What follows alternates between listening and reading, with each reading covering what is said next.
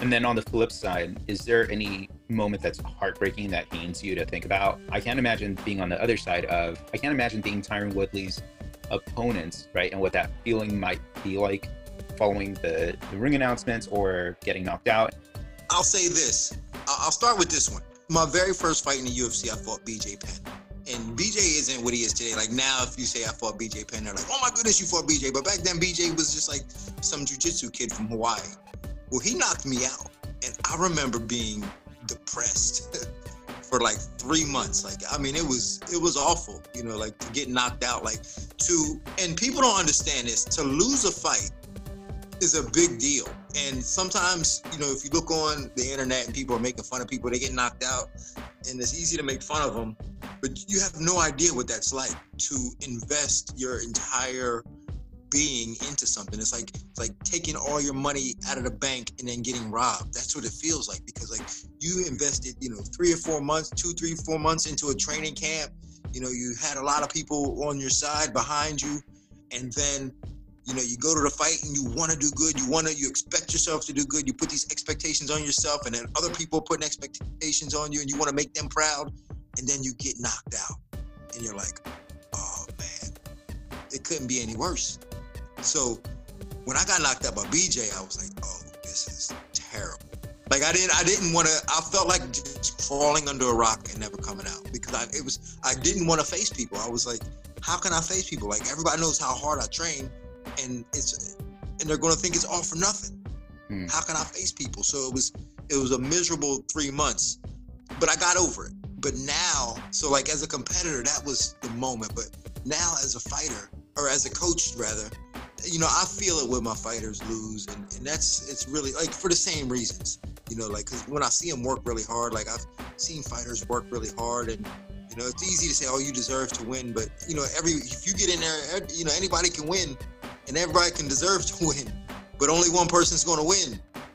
And when you work with somebody and they work so hard and they lose, you're just like, I don't know what to say to them. Like it hurts. So and I hate that feeling. Like sometimes I don't want to be in that had that feeling, but you know what? The one thing I do know in this world is that if you want to grow as a human being, you got to be out of your comfort zone.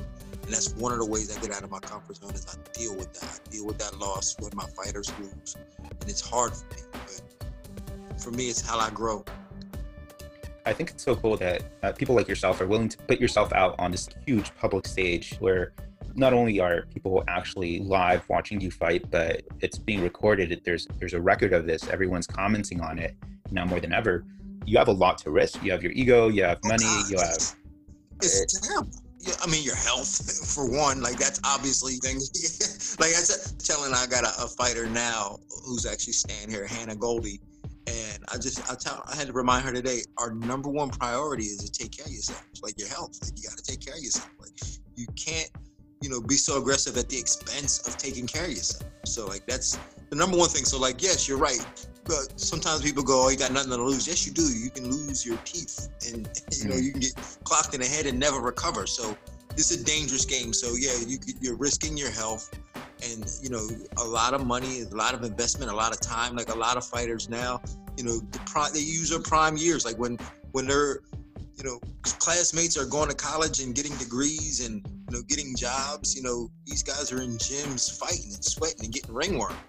And, you know, and they do that for 10, 15 years. By the time they're done, they got no skills. They got no life skills. They got no real skills to transfer over into the work world. So not only are they risking their health, they're risking good, valuable years to learn new trades. They're risking a lot of money because it costs money to do this. And their ego, like that's even like, you know, every male wants to be an alpha male. And, you know, you're risking this in front of the world. It's really difficult, something difficult to kind of wrap your mind around. But talk about being out of your comfort zone. Like there's no more truthful place than being in the world of MMA, where you're locked in a cage with another human being, with virtually naked fighting. It's a real thing. I got a quick story about that with you know, Greg Hardy. I trained Greg Hardy, and he's a football player. He's a Pro Bowler, played for the Cowboys and the Panthers. And, you know, one of the, you know, best football players of his, you know, his time in that position. And he goes out into his first UFC fight, and I'm thinking, oh man, this guy's a Pro Bowler. This guy's done everything, but it's different. He didn't have, a 53-man roster to help support him. He's not wearing a helmet. He's standing in the middle of a cage, no shirt on, just shorts and gloves. And I felt his energy. His energy was like a little weird. Like he wasn't used to that. So for anybody out there listening, like give credit. Like if you see some guys in the UFC fighting, give them credit, because there's no place on earth that will reveal your vulnerability than inside of a cage with another person trying to kill you. So on that note, what are the biggest misconceptions people have about you or someone in your position? I think a lot of people might think, I don't know, I think a lot of people might think that we make a lot of money. And we don't. I'm not starving, but at the same time, I look at like what other coaches make in like other sports, and I'm like, oh my God. Like when they talk about like these football coaches, they make, millions and millions of dollars. I'm like, oh my God, it's crazy. But in our sport, the fighters are struggling, and it just kind of trickles down to everybody else. And that's one thing that I think is kind of overlooked, is that they always look at the fighters, and the fighters are like, oh man, we need more money. But, there's a lot of people working with these fighters that have to also eat that loss. So sometimes I'm working with guys, and again, I'm doing it for the kindness of my heart, because I want to see them do well. But sometimes I have to eat it. I eat a loss. Like I've been to fights with fighters, and I had to buy my own hotel room. It's not the most luxurious life, but that's not why I do it. Yeah, I think that's definitely one of the biggest misconceptions, like you said. When you see it from the pay-per-view perspective, because the UFC is glamorous, no doubt about that. Like the UFC, the production value, and it's glamorous. And, then they'll do like some of the shows, and they'll show some of the fighters, and some of the fighters are doing well. There's no doubt about that. Some of the fighters are doing well. So they'll show some of that, but the majority of them, 90% of them, are not doing that. And I think a lot of people get that misconception. I remember when this was years ago, but I think 2005, when I first opened up my American Top Team affiliate. I opened it up in Port St. Lucie, Florida, and I moved, because I grew up there, so I moved back to Port St. Lucie to open up a school. And I remember the people there thinking that like, oh, he's coming back, he must be rich, he must have a lot of money. And I opened up this like 600 square foot facility that somebody donated mats to me, and I'm driving this beat up Toyota Corolla, and they're like, whoa, what is going on? I'm like, man, this is my life. Yeah, people don't see that, especially now with Instagram and people really only showing the highlight reel of their life. They don't show the cars that they used to drive or anything like that. Then I have only two more questions. Can you teach us something in the next 4 minutes? And then the second question is, what advice would you give your younger self? Can I teach you something in the next 4 minutes about fighting? Anything you want, anything that's interesting to you. It doesn't have to be fighting, doesn't have to be about anything you want. Okay, I will teach you something in the next 30 seconds. So, and this has to do with fighting. In any given fight, because I study this all day long, in any given fight, there's a good chance they're going to throw the right hand. So, and they're going to throw it big and wide.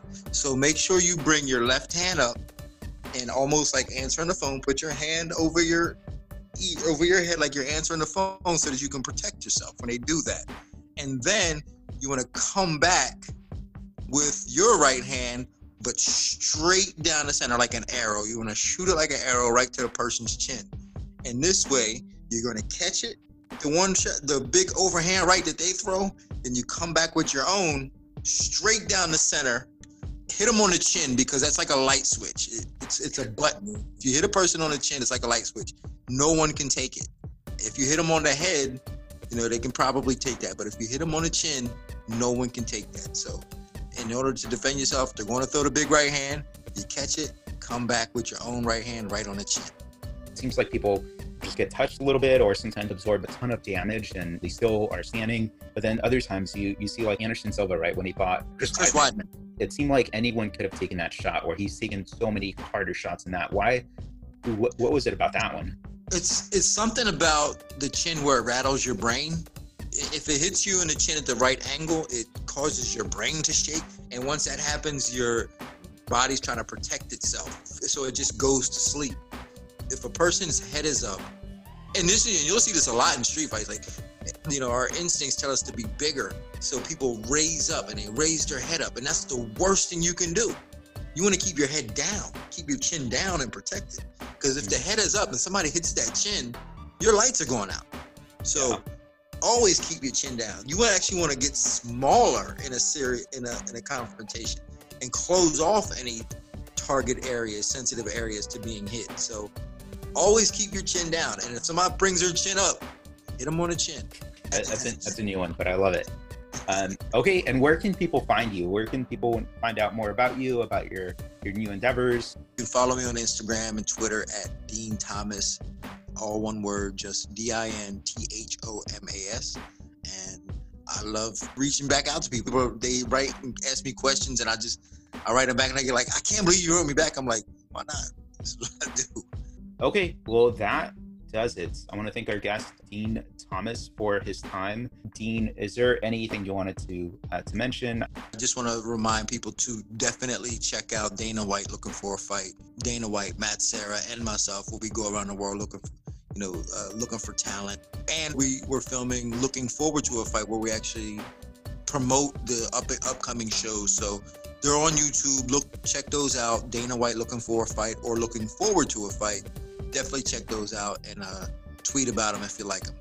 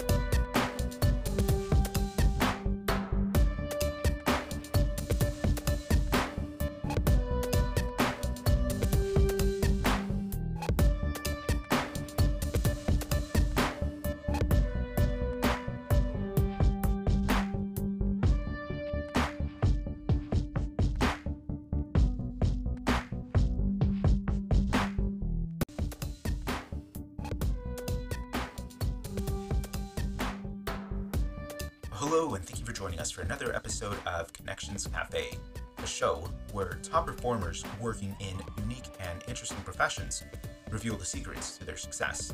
Today on the show, we have Dean Thomas. Dean is a retired MMA fighter. He is also an entrepreneur, and most recently, he is one of the stars on Looking for a Fight, the TV show with Dana White. So, without further ado, here's Dean.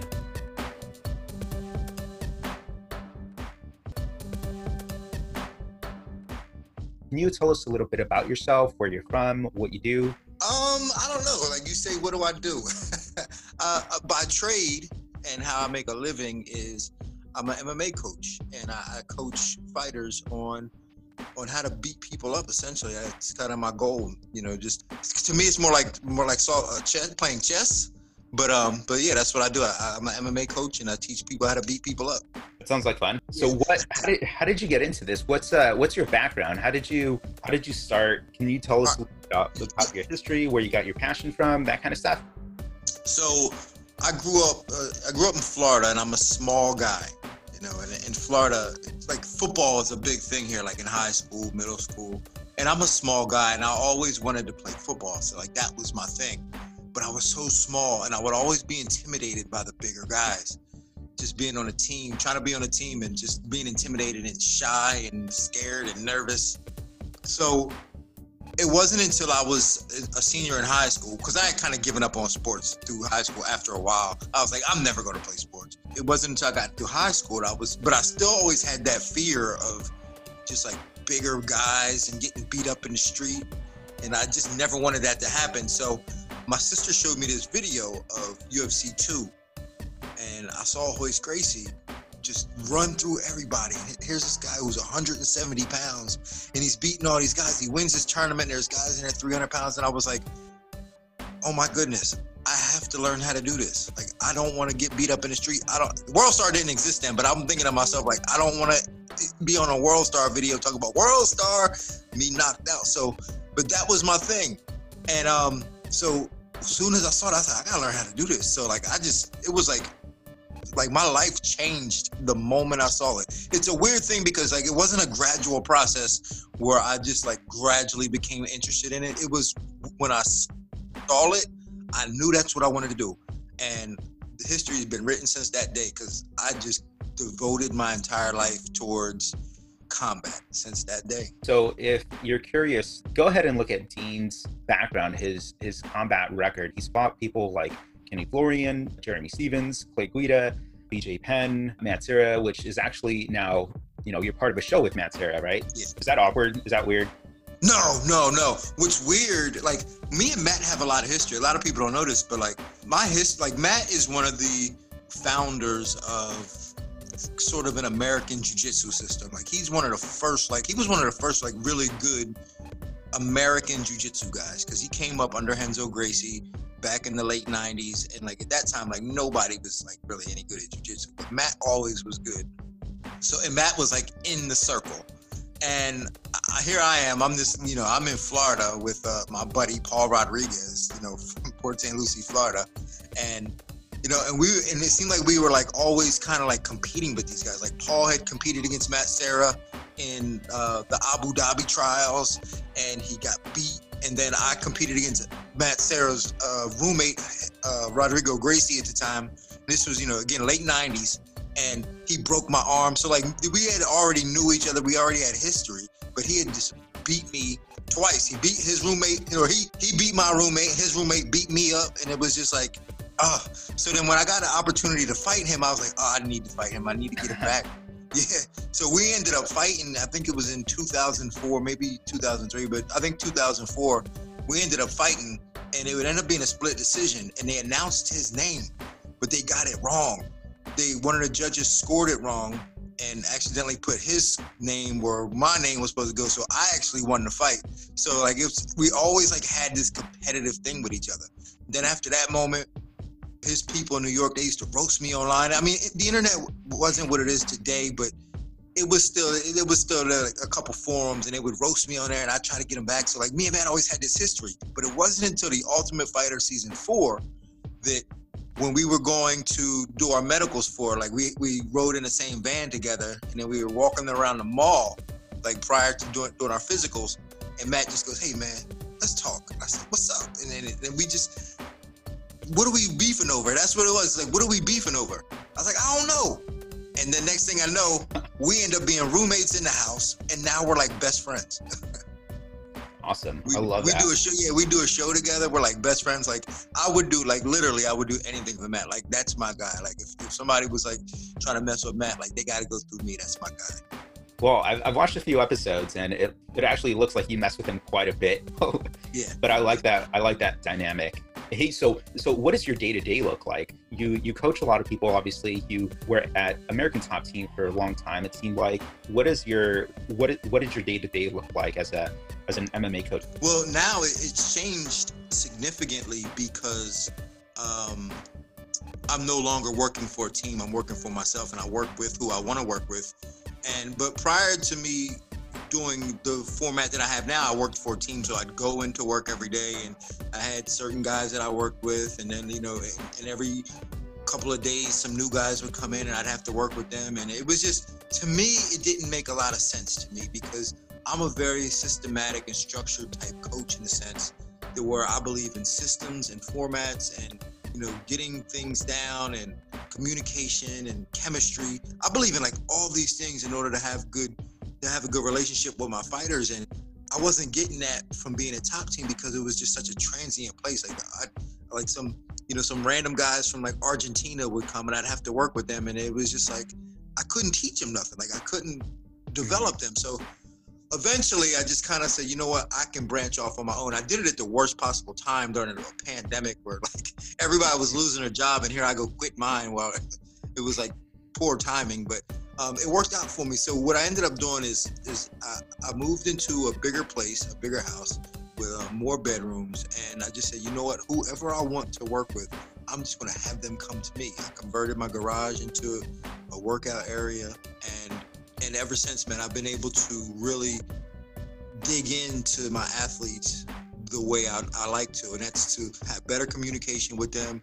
We study film, and they live here, or either they live here or they stay here a couple days at a time, and we're able to just dedicate our entire day towards combat. And that's studying and drilling and going over positions and going over moves, and to me it's a lot more rewarding, because I think at the end of the day I'm more of a student than anything, and I like to look at myself as, like, I've been doing martial arts as long as like any professor or doctor has been doing what they've been doing. So I like to think of myself as like that, like a scientist or somebody who's studying and trying to create, experiments and things like that. So I spend all my day looking at new positions, trying to find new ways to do things. And now I have people here with me that I can actually achieve that. So to me, this is like just as much for me as it is for them, because I'm able to create and develop new positions, and in return, they get to win fights. So it's great for me. That's really cool. I love that you have like such an entrepreneurial spirit, because a lot of people either grow up in a household where they're taught to find a job and work there until you retire, or until they fire you, or until you get a better job. But you seem to be going in a completely different direction, what with the fighting, and then now with finding students, right? Finding people to actually train and really hone their skills. What would you say is the worst part of your job currently? Well, first, let me address this. You talk about the entrepreneurial spirit. I will attribute that to my childhood. I've always worked, and I taught myself how to cut hair at the age of 13 and ran a barbershop out of my mother's garage all through high school. From 8th grade, from the end of my middle school, 8th grade, all through high school, I ran a barbershop in my mother's garage. So I always knew how to hustle and make my own money. So like now it's like not that much different for me to be doing this in a sense. So it's almost kind of the same thing. But to answer your question, the hardest part about doing my job is when you're passionate about something, it's almost like a conflict of interest to get paid for it. And sometimes I think that I bend over backwards for a lot of people and let a lot of things slide, because again, like, I'm doing this for me, and this is my passion. And and sometimes I can undervalue myself and let people get away with doing certain things because I don't place a heavy value on it sometimes, maybe as much as I should, because I love doing what I'm doing. So at the same time that like I love doing what I'm doing, it's such a blessing. It can also be a curse because I love doing what I'm doing, but people can take advantage of me for that. Yeah, it's very insightful of a note about yourself. And what would you say is the coolest part of your job, or the coolest part of being in this kind of industry? I think at the end of the day, I'm an empath, and I like to help people. So again, like, that's part of my curse, is that I like to help people. So it's easy for people to take advantage of me. But at the same time, I like to see people be empowered. I have a cousin, her name is Vanessa, and she's a sweet girl. She's been training with me since she was like 15. And I remember the first time I seen her being empowered. She was training jiu-jitsu, and I had her rolling with, training with some guy. He was a cop. He was probably about 200 pounds, and she's like 130 pounds. And she got behind him and choked him. And I seen a twinkle in her eye, like, I'm somebody, like I saw that empowerment in her. So for me, that's what made me proud. Like, it made me proud to be able to help her develop that and that confidence. I have another student, I don't like to consider them students, but I have another fighter of mine, Jillian Robertson. She lives here in the same town. She actually don't live in the house with us because she lives in the same town, but she's been training with me since she was 16 years old as well. And now, I watched her come up, and I've worked with her, and she's fighting in the UFC and holds the record for the most submissions in women's history. So just watching them come up and do things that they wouldn't be able to do for me, that's like the coolest thing ever, because I feel that. I feel it. Is there any one memory that really just kind of stands out above all the other ones?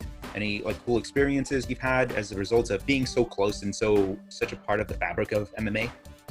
Well, I think one of my proudest moments, really, like, I was a fighter. I fought professionally for 15 years, did 4 years prior to that doing amateur fights. But as a fighter, again, I don't think I was fully fulfilled because I was too close to it. And what I mean by that is it's hard to really like take a step back and look at the whole game because I'm in the middle of it. But so now as a coach, I can take a step back and look at the whole game and see what's important and see the value and see everything that's going on. And that's why I feel like I'm a much better coach than I am fighter, because I'm able to look at the whole game without a filter of having to compete myself based on the limitations that I had. Now I can work with athletes and get it done. So to answer the question, working with Tyron Woodley and helping him win the UFC title, that has to be the moment that stood out to me the most, because I never won a title. I've gotten close. I never won a UFC title. But to have gone through the journey with him and to watch him win that title, to me stands out, because it felt like it was me winning it as well, because I was going through it. So, I think that moment is probably one of my greater accomplishments.